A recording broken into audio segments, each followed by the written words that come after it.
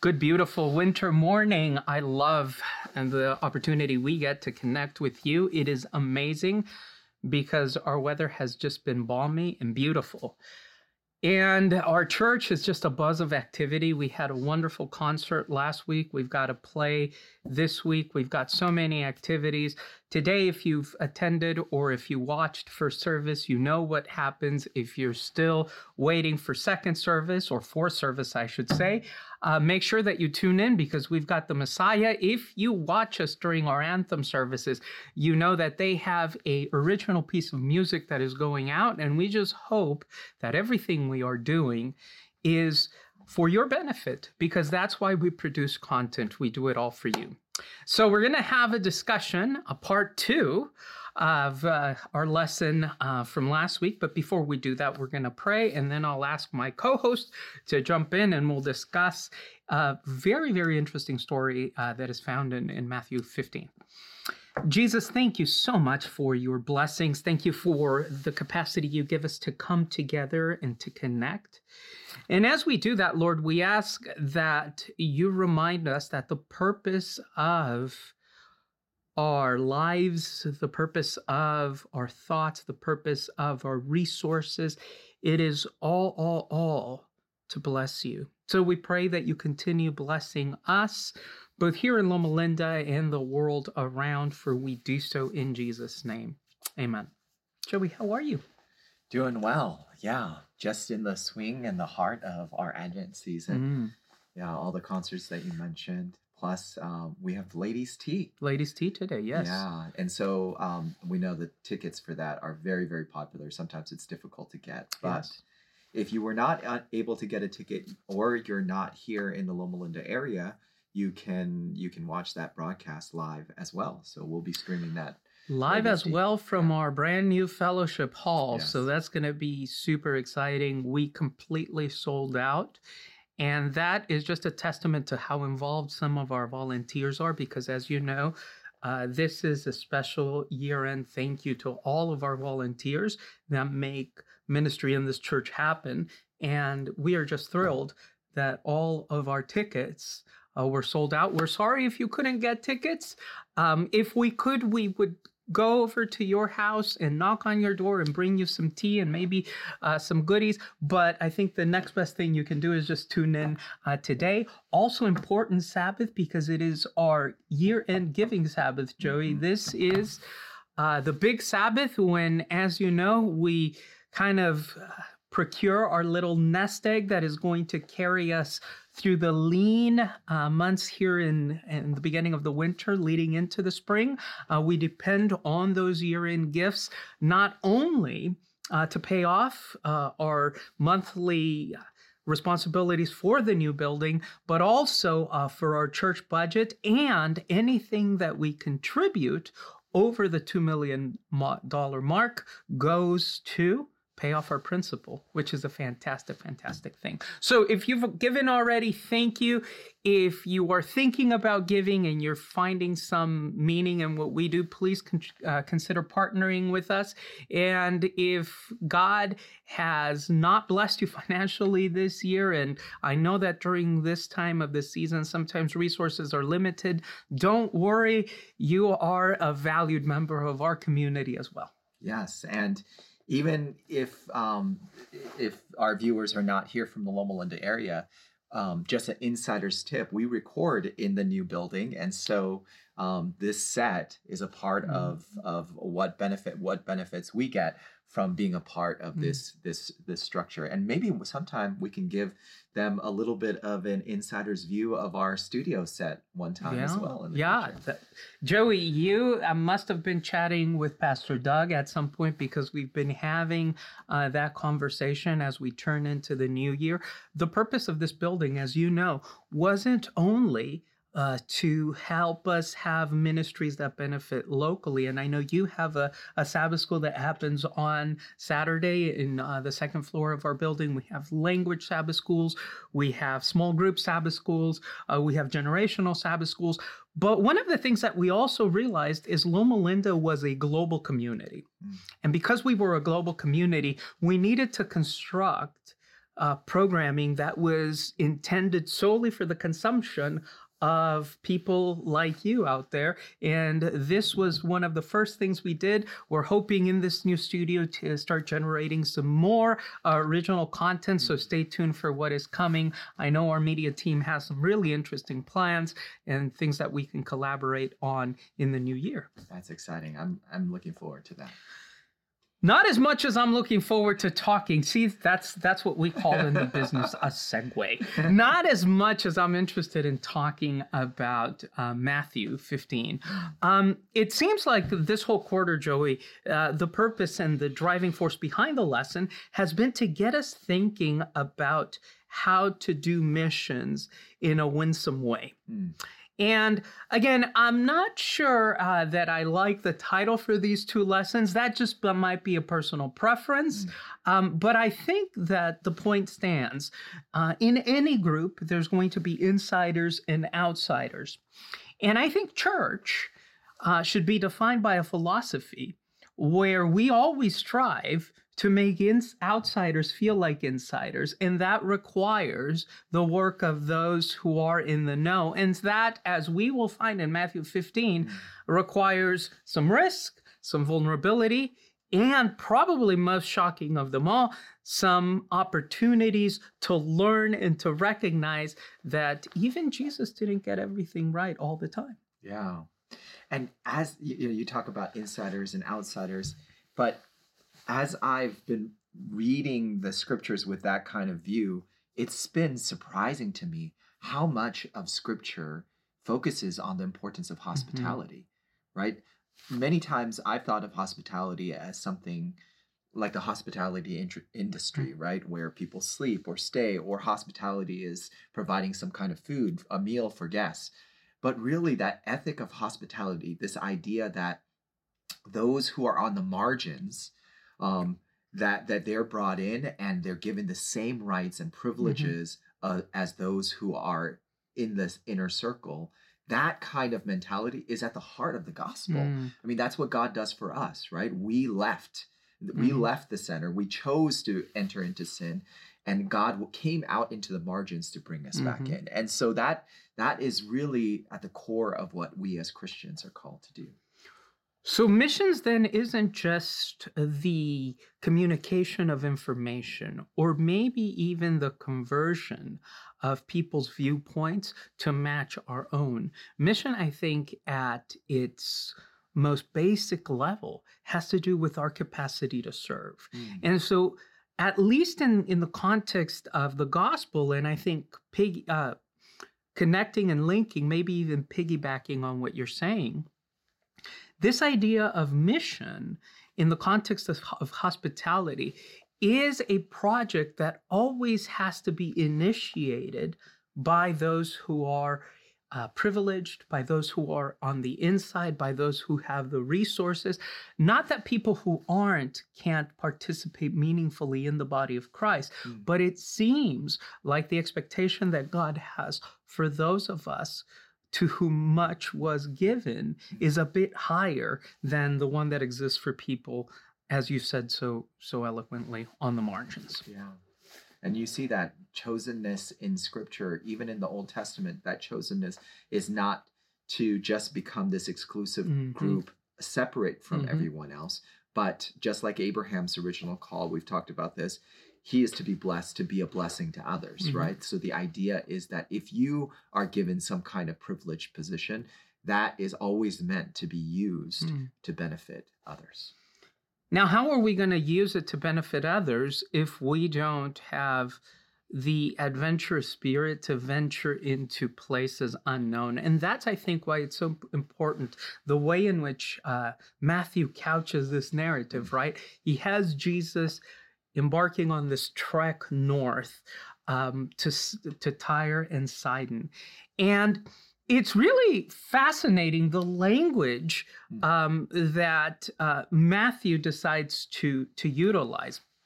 This story is found in the Gospel of Luke as well. And in the Gospel of Luke, as you know, it's the Syrophoenician woman. Mm-hmm. Here in Matthew, Matthew decides to call her a Canaanite. And the rationale for that, I think, is because Matthew is the gospel for insiders, right? Matthew is a gospel intended to be read by a Jewish audience. And there are some really, really implicit biases when you're a Jew reading, and the word Canaanite, to use a modern day phrase, it triggers you. Yeah.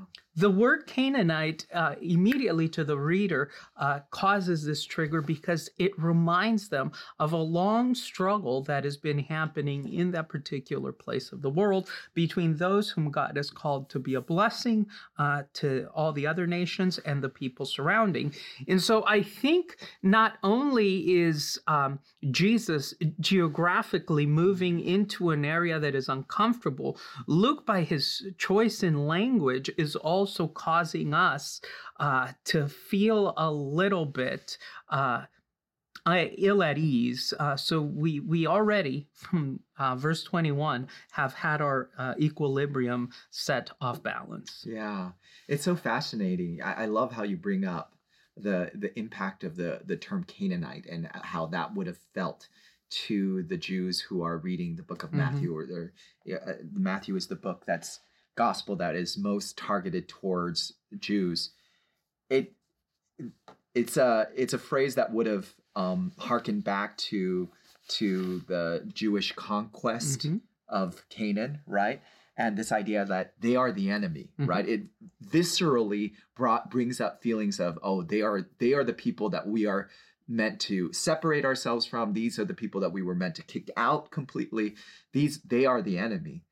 And then you brought up Luke. In Mark, he gets even more specific. He says in chapter 7, verse 26, the woman was a Greek born in Syrophoenicia, right? So Matthew uses this term sort of as a blanket phrase for all the outsiders. You're Canaanite.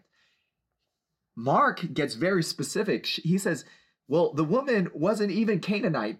She's Greek, but she was born in Syrophoenicia, right? So he gets very specific, and it reminds me of this dynamic that psychologists talk about, how we have this tendency to think that those who are not us are all the same, and those who are us are different.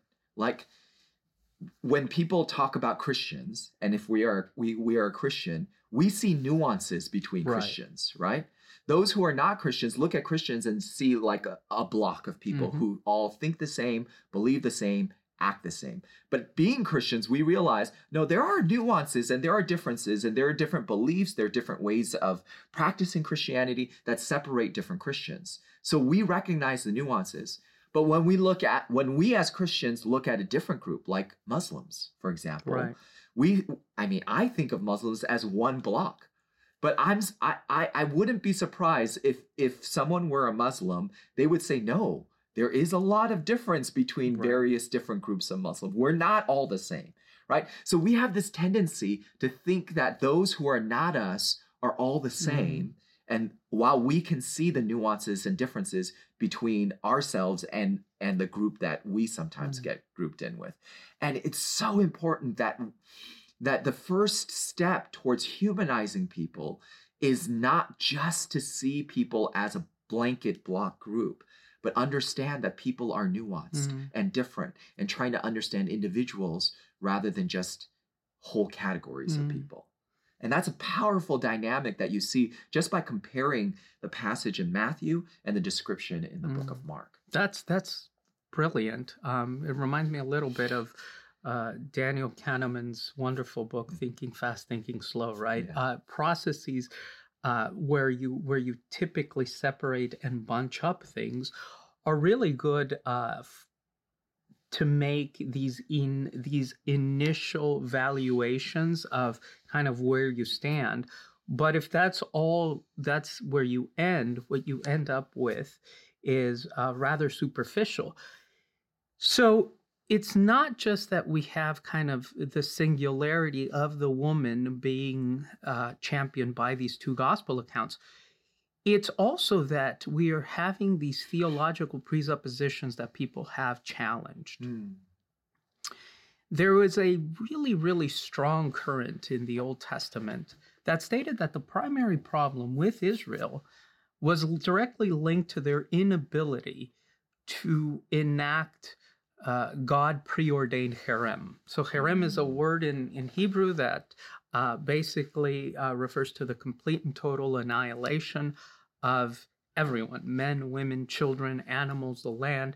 And so in order to do that, you do understand how it's necessary to engage in the process that you're mentioning, right? You have to separate and call them the other without any nuance. Yeah. And Israel, for X, Y, or Z reason, is unable to completely eradicate the Canaanites. And what I love about this particular story, and later on a story that Mark will tell us, is that whereas a lot of the theological thought in the time was that Israel's fall had to do with their inability to eradicate the Canaanites, you have Jesus moving towards Canaanite people in a way that is winsome and wholesome. So you have it here in Matthew 15, and then you remember in Mark, depending what version you read, the Markan account or the Lucan account, you have either one or two people from Decapolis. And Decapolis is, again, another area that is inhabited by quote-unquote Canaanites. And you have Jesus return, people come, he feeds 4,000 people, and the gospel writer kind of as a footnote says, oh, and by the way, there were 7 baskets left of food. This is after the feeding of the 5,000 in Judea, where there's 12 baskets left. Here's what's really interesting. There were 7 tribes of Canaan. So in the Old Testament, the command to completely eradicate the Canaanites actually goes down the name of these 7 tribes: the Amalekites, the Jebusites, the Hivites, the Perishites, the Girgashites. So you've got these 7 tribes, and here in the New Testament, it seems like the gospel is saying, and now these 7 tribes are going to be included and fed by the bread of life. And here, these 7 tribes, these descendants of these 7 tribes, are going to be liberated from the power of evil by the one who came to set us free. Wow. I mean, that's a powerful reversal, and one that is understandably disturbing to the Jews, right? Because they finally feel like they've learned that lesson, the lesson that their ancestors failed to learn over and over again, because they kept on flocking to their neighbors and taking on their neighbors' religions and idolatry, and then disease would come, or war would come, or exile would come, and to punish them for doing that. Finally, they feel like they've learned that lesson, and they're faithful to God by excluding the other, and now Jesus comes and flips everything. So I just kind of wonder how Joshua, who led his people to the conquest of and followed God's instructions, how he would have experienced what Jesus is doing here. And why does this reversal happen here? Why can't they? And this is, honestly, in my young professional Sabbath school Rooted, we read through the book of Joshua. We studied Joshua together. And that was one of the most challenging questions for us, was why couldn't they do what Jesus did later at that time? Why did they have to go in and conquer and kill and carve out a place? I mean, to a certain extent, we understand that, these people weren't going to let them just walk in and take their land, right? So there was war that was inevitable, conflict that was inevitable. But what made it so that they couldn't be an influence back then, and now Jesus is asking for us to do that here? How is that different? How is the situation? Is it that the situation, is the time different? Is it because Jesus came and finally God has come to earth, and so that changed everything? How do you understand? How do you understand the different approaches brought in the book of Joshua versus the book of Matthew? That's a great question, and that in that question, I think, lies our basic framework for understanding Scripture. And I think the first principle that you've already kind of alerted us to is the fact that the Christ event changes everything. We as human beings, when we are trying to understand the will of God, even in Scripture, we get it wrong. We get it wrong time and time and time and time and time again. And so interpretively, not just with our soteriology or our salvation, just interpretively for our own hermeneutic and exegesis, it is important to first and foremost ask the question, how does Jesus feel about a particular issue? So I think that the fact that Jesus came changed everything. The second thing, though, is then undoubtedly, and I've had people from church, I've had students, I've had this question asked, and it's I think a really valid question. What do we do with the Old Testament then? Yeah. Because if all we need is Jesus, then there's the majority of Scripture. Does it still have any authoritative value? And you know the story of Marcion, a great theologian, early church father, said, you know what, the God of the Old Testament, too difficult to understand, so we're going to stick with the New Testament. So a couple things on the Old Testament for those of you who venture into these difficult lands and these difficult books, like Joshua, like some places in Numbers, for example. First and foremost, you understand the gospel. I think the second thing is you realize that even in the Old Testament, war, death, and destruction isn't God's ideal. So there are several different theories on how the conquest happened. There's the story of the conquest as found in Joshua. But if you read the book of Judges carefully, you know that Judges paints a picture that is a bit more nuanced. It's not as much of Israel coming and just murdering everyone, saying, we're here. Norman Gottwald, the Old Testament scholar, says it was more of a peaceful migration, where these Jews come, they have this story of oppression from Egypt, and that story galvanizes people. And so it seems to be a more prolonged process and less violent. So even in Scripture, there's these almost competing images of how stuff happened. But even if you say, well, do I have to then choose between the picture in Judges or the picture of Joshua? And then is Joshua not authoritative? Or is Leviticus that is giving you a play-by-play basic manual on how to enact holy war, is that not valid, or is that not authority? Do we throw some books out? And what I would say even to that is, even within, so you have Jesus, then you have the fact that there are these competing pictures in the Old Testament, and then you have within the same book. And even within the same book, right, Joey, it seems like the ideal isn't death and destruction. And the reason why I know that is because both in Leviticus and in Joshua, Israel, after coming back from war, is commanded to do something. They are not to go back into the camp where God's holy presence is. They are to purify themselves outside of the camp for 7 days. And so even within the text, gory, brutal, and barbaric as it is, there seems to be a hint that God's ideal isn't the death and the destruction. Otherwise, why would you need purification? Yeah.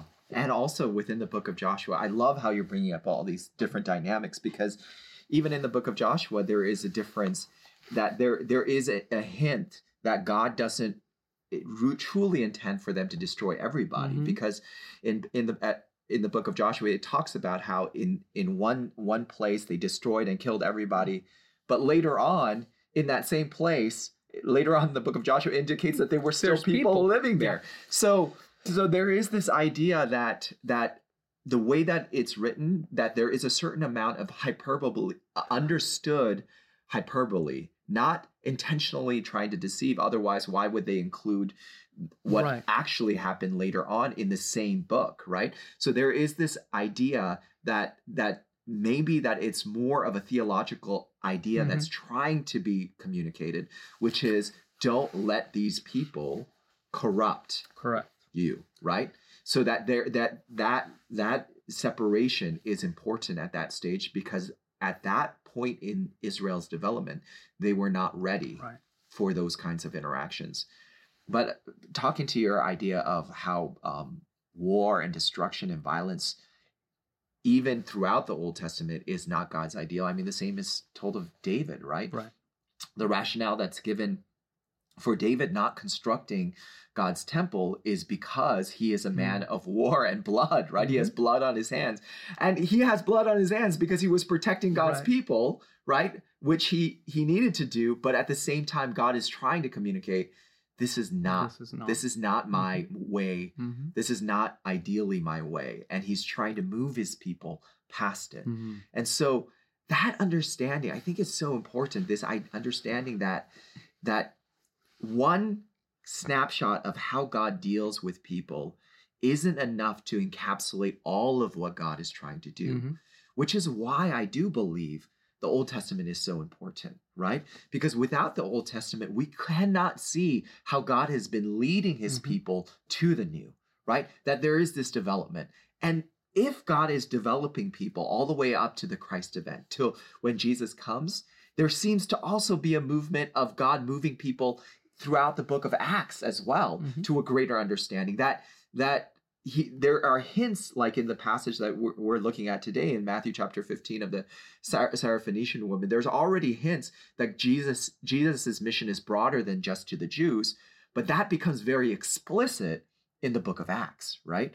That journey throughout. So is it possible that God even now is trying to lead his people, that it's not just being grounded in what and who God was in the Gospels and what we know about God through the Gospels, but perhaps God is trying to help us understand him even more and trying to lead us to follow him in ways that may not have been clear to even the Gospel writers. Yeah, that's so good. So much to mine from what you just said.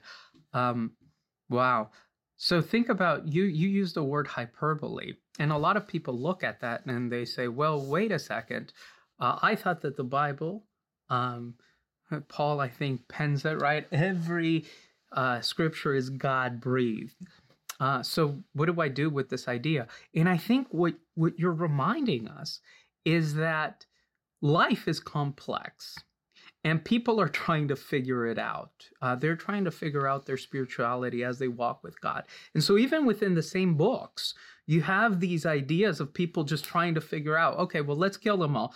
Wait, I'm not comfortable with that. And so you go back, and we've got to remember that whoever wrote it didn't write it in one sitting. There was a process of conversing and oral tradition and telling these stories and capturing the stories and thinking about the stories and meditating and wrestling with the stories. And then there were editors that would come and wrestle with that. And some people make the argument that when you recognize all of those things, what you're actually doing is devaluing the authority of Scripture.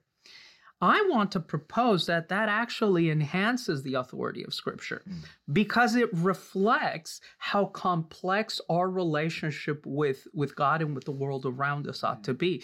And so it forces us to ask those very same questions that you're pointing to. Namely, if you are called to wrestle with these theological principles within Scripture, ought you not to be called to continue that experience of wrestling here and now? And beyond that, are you able to accept praise and truth from people whom you find theologically abhorrent?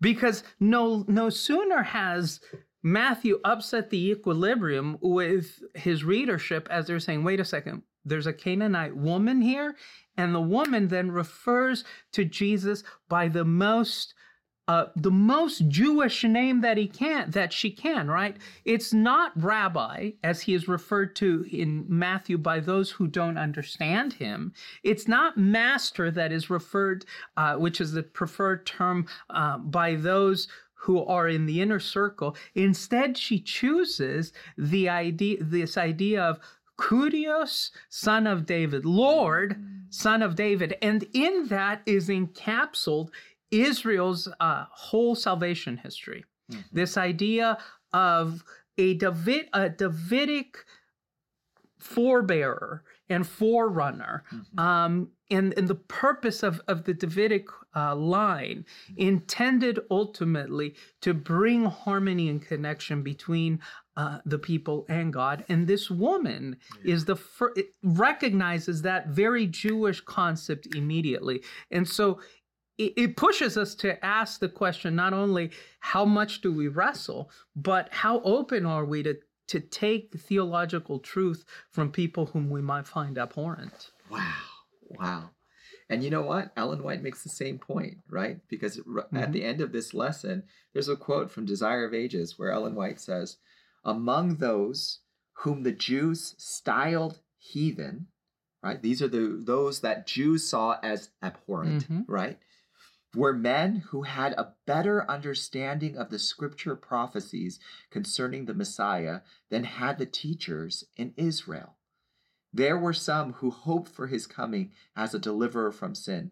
Philosophers endeavored to study into the mystery of the Hebrew economy, but the bigotry of the Jews hindered the spread of the light. I mean, is it possible that sometimes those who are outside have a clearer view of what's happening than those of us who are in the inside, right? Because sometimes our bigotry, and I'm using that word in a very broad sense, right? That our prejudices, our presuppositions keep us from being able to see things that we've heard about for years. But somebody who comes and looks at it with fresh eyes, they're able to see some of the cracks and some of the challenges that we are not able to see. And so is it possible that God sometimes uses those who are not within our circle, our community of faith, to help us recognize some of the gaps that we have? Because I don't think any of us, I hope that none of us would claim to have a complete understanding of God, right? None of us have that complete understanding of God, which means all of us have room to grow in our view of who God is. So is it possible that sometimes God brings those eyes from outside of our community of faith, outside of our circle of those we deem safe, and say, they are going to help you understand things about me that you have difficulty seeing? And is it possible then that this is the primary point of the story? Because let's face it,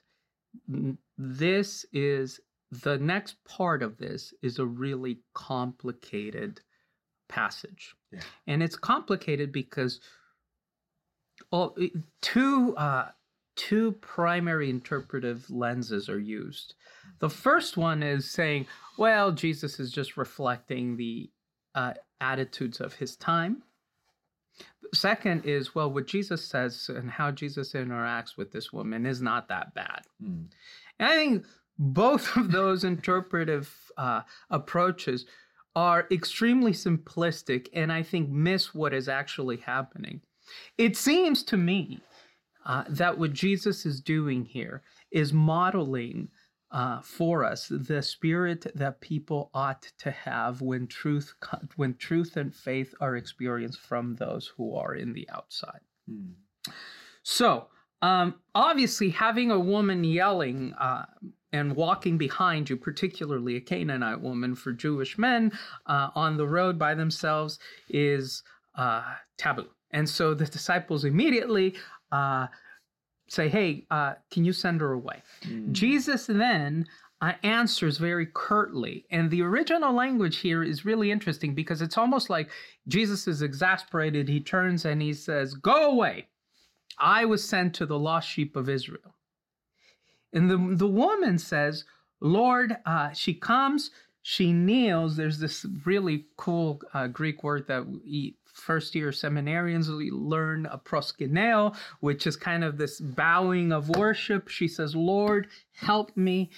And then he replies, and here's where most commentaries go off the rails. He replies, verse 26, it is not right to take the children's bread and toss it to the dogs. If you read some commentaries, they'll say, well, that's not what Jesus really said. Jesus really said to the little puppies. Well, dogs are little puppies. Miss the point, because when you're thinking about animals, particularly dogs, in the Jewish context, they're not like our lovable pets that we have walking, and sometimes you don't want to eat your vegetables and you feed them some scraps from the table. Dogs were not domesticated, fun members of the family. Dogs were unclean. They were chased away from the cities. Dogs was a pejorative term that had some very clear racial implications for people that were outside of Judaism. It had to do with their mixed heritage and their mixed background. And so it is a really loaded term that I think you can't just exhume the text from and say, oh, well, Jesus didn't mean it, or Jesus is just, teaching a lesson. Actually, I think what Jesus is doing is more than that. Jesus is mirroring an attitude. It's not just like this this class that Jesus is giving in political correctness or how we ought to be socially aware. It's Jesus is mirroring an attitude that he hopes we replicate, and we'll see what that attitude is in a second. But how do you take these tough words here in verse 26? Yeah, it seems like Jesus, and I think this is where you're going. It seems like Jesus he comes to this place not so much just to reach out and help this Syrophoenician woman, which he does, but so that his disciples can learn what it means to interact with those who they consider outsiders or abhorrent, right? That they recognize, like you pointed out, she seems to have an understanding of Jesus that his disciples haven't fully grasped yet either, right? That he is the Messiah, right? She seems to have this clear understanding of who he is that they have missed. And so he wants them to understand that even those that they consider as being these outsiders are those that have something to teach them, even as they have a responsibility to share with those they consider outsiders as well. And here's what I love about this woman. By the way, in the whole gospel, the most brilliant character in the Gospel of Matthew, because this woman engages Jesus in this tit for tat, this theological tit for tat. So Jesus has already delineated kind of the relational dynamics that existed between a group that was between an individual that was racially and because of her gender considered inferior.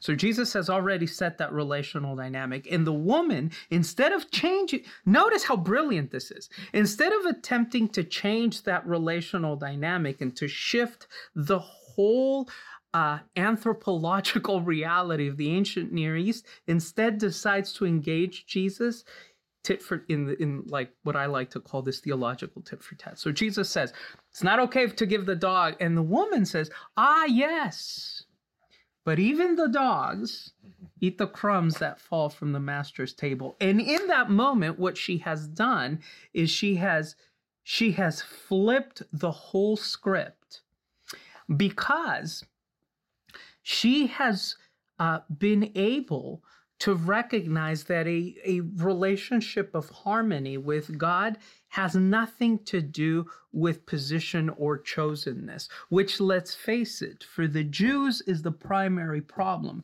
The Jews can't accept Jesus because Jesus is a threat to a system that is based solely on your capacity to say, I am chosen, I am elect.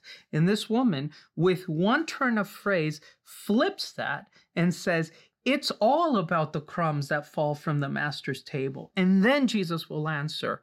And he gives the same verbatim, I guess it would be diagnostic of a person. And it's, I think, the highest Jesus speaks of anyone in all the gospel. He does it twice to two Gentiles, to a centurion and to this woman. He says, woman, you have great faith. Your request is granted. This idea that within this recognition of just how undeserved grace is, lies the ability for us to truly experience and express faith. Yeah. And the woman's daughter was healed. I know.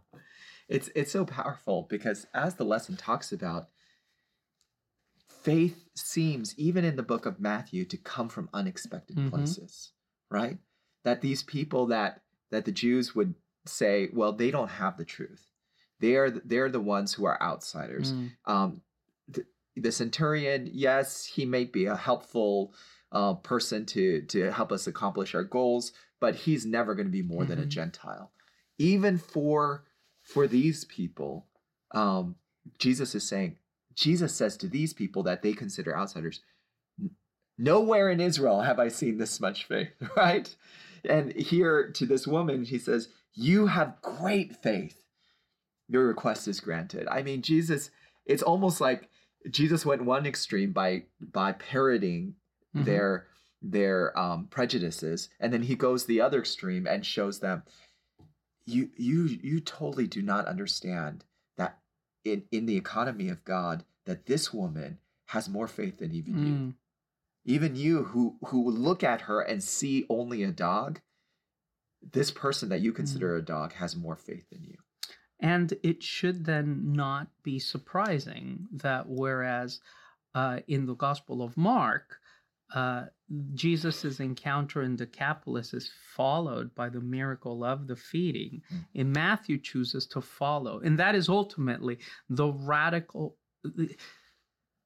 Like, we think that it's cute, right? Oh, there were some fish and some loaves. Cute. Jesus made a lot of food. That's not what the story's about, right? The story's about the radical and obscene, overflowing abundance that is the kingdom of God. That's what in a world and in a situation where defined by scarcity, and where you are always trying to simply survive, the kingdom breaks in with just overabundance. And so Jesus contradicts, and the kingdom counteracts and counterbalances our systems of scarcity by the overflowing overabundance of the kingdom.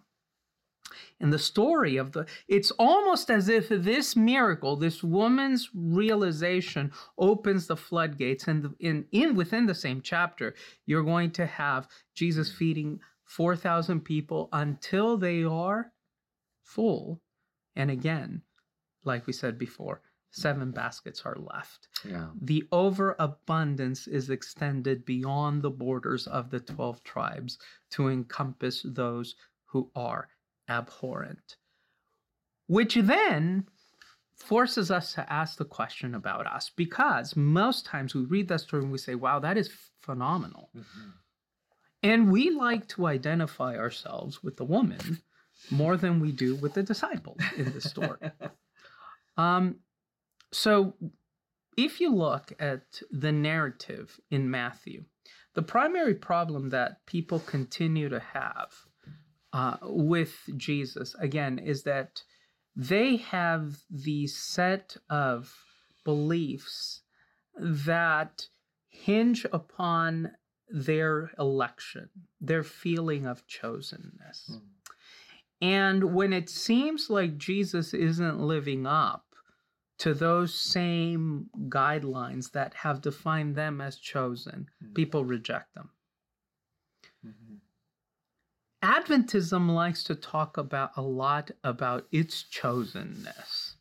And so I wonder if this particular story is not apropos for us today, because it is inviting us to thoughtfully listen to the proclamations of faith that come from people whom we see as abhorrent. And then it's asking the question, is your sense of chosenness precluding you from experiencing the opulent abundance that is the kingdom of heaven? Wow. Yeah, I mean, like you said, it's easy for us to identify with this Syrophoenician Greek woman because we are Gentiles, right? Mm-hmm. We're not the Jews. And it's easy to look at these Jewish followers of Jesus and say, well, they certainly missed the point and certainly missed what Jesus was trying to do.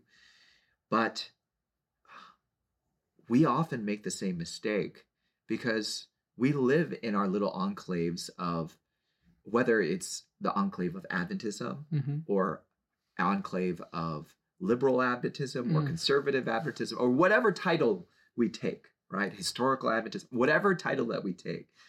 We live in those enclaves and we separate ourselves from each other and using the justification, well, we're the ones that understand. We're the ones with the truth. We're the ones that hold that. And so there is no room for other people to be able to teach us. And yet this story is so powerful because the point that he's trying to teach his closest followers seems to be these people that you devalue and see as having no truth are actually sources of places where God is already at work, and that you can learn from the work that God is doing in this person's life. Like you need to have that openness and humility to learn from people that you have devalued as being unimportant. And when you do that, like you said, that's when we truly experience the overflow of God's grace. Mm-hmm. Going to the story of the 4,000, the feeding of the 4,000, just trying to imagine what that would be like today. I mean, just imagine if God walked into a restaurant and he just paid for everybody's bill. And then all of a sudden, like, not only paid for everybody's bill, but there were like tens of thousands of dollars left over on the ground, right? That people could take home. I mean, when I think about that scene, that would be a madhouse, right? People scrambling for the money, trying to grab money. And then they would look at Jesus like these people looked at Jesus like, this is our chance. Like he has unlimited resources. He's going to change the world. Like, and the first step is really to think greed. Like, what can he do for me? And yet the whole point, like you said, the overflow was meant to go out, right? And instead of thinking, what can Jesus do for me? How can this overabundance benefit my life? The goal was actually go out and share this overabundance, right? And share it with people that you see as being outsiders, of being outside of the realm of what you think is right and true. Yeah. So good. So good. We're almost out of time. I think what I stay with from what you just shared was this idea of having a teachable spirit, right? If Jesus could learn from a Syrophoenician woman, then I think it would behoove his followers and those who claim him to have the same capacity and the same humility to say, I just want to learn. And so I think that's where we leave it today. As you have a holiday season where people will come who you consider less than ideal to have in your house, but you have to because it's the holiday. How about if this year we choose, as we look around the table, to say, what can I learn today? Maybe that's where we start, and maybe then that expands to the other relationships we have. So Joey, we are out of time. Won't you pray with us as we close today? Our good and gracious God, we want to thank you so much for being a God who does not leave us on the margins, but actually stepped into the margins of our world and brought us in. Help us to follow in your footsteps with that same humility, that willingness to learn, that willingness to listen and see how you are moving, not just in our spaces, but in other people's spaces as well, as our prayer in Jesus' name. Amen. Amen. And so in the words of Edwin Markham, he drew a circle that shut me out, heretic, rebel, a thing to flout. But love and I had the will to win, for he drew a circle that brought him in. Go draw circles, friends. We'll see you next week.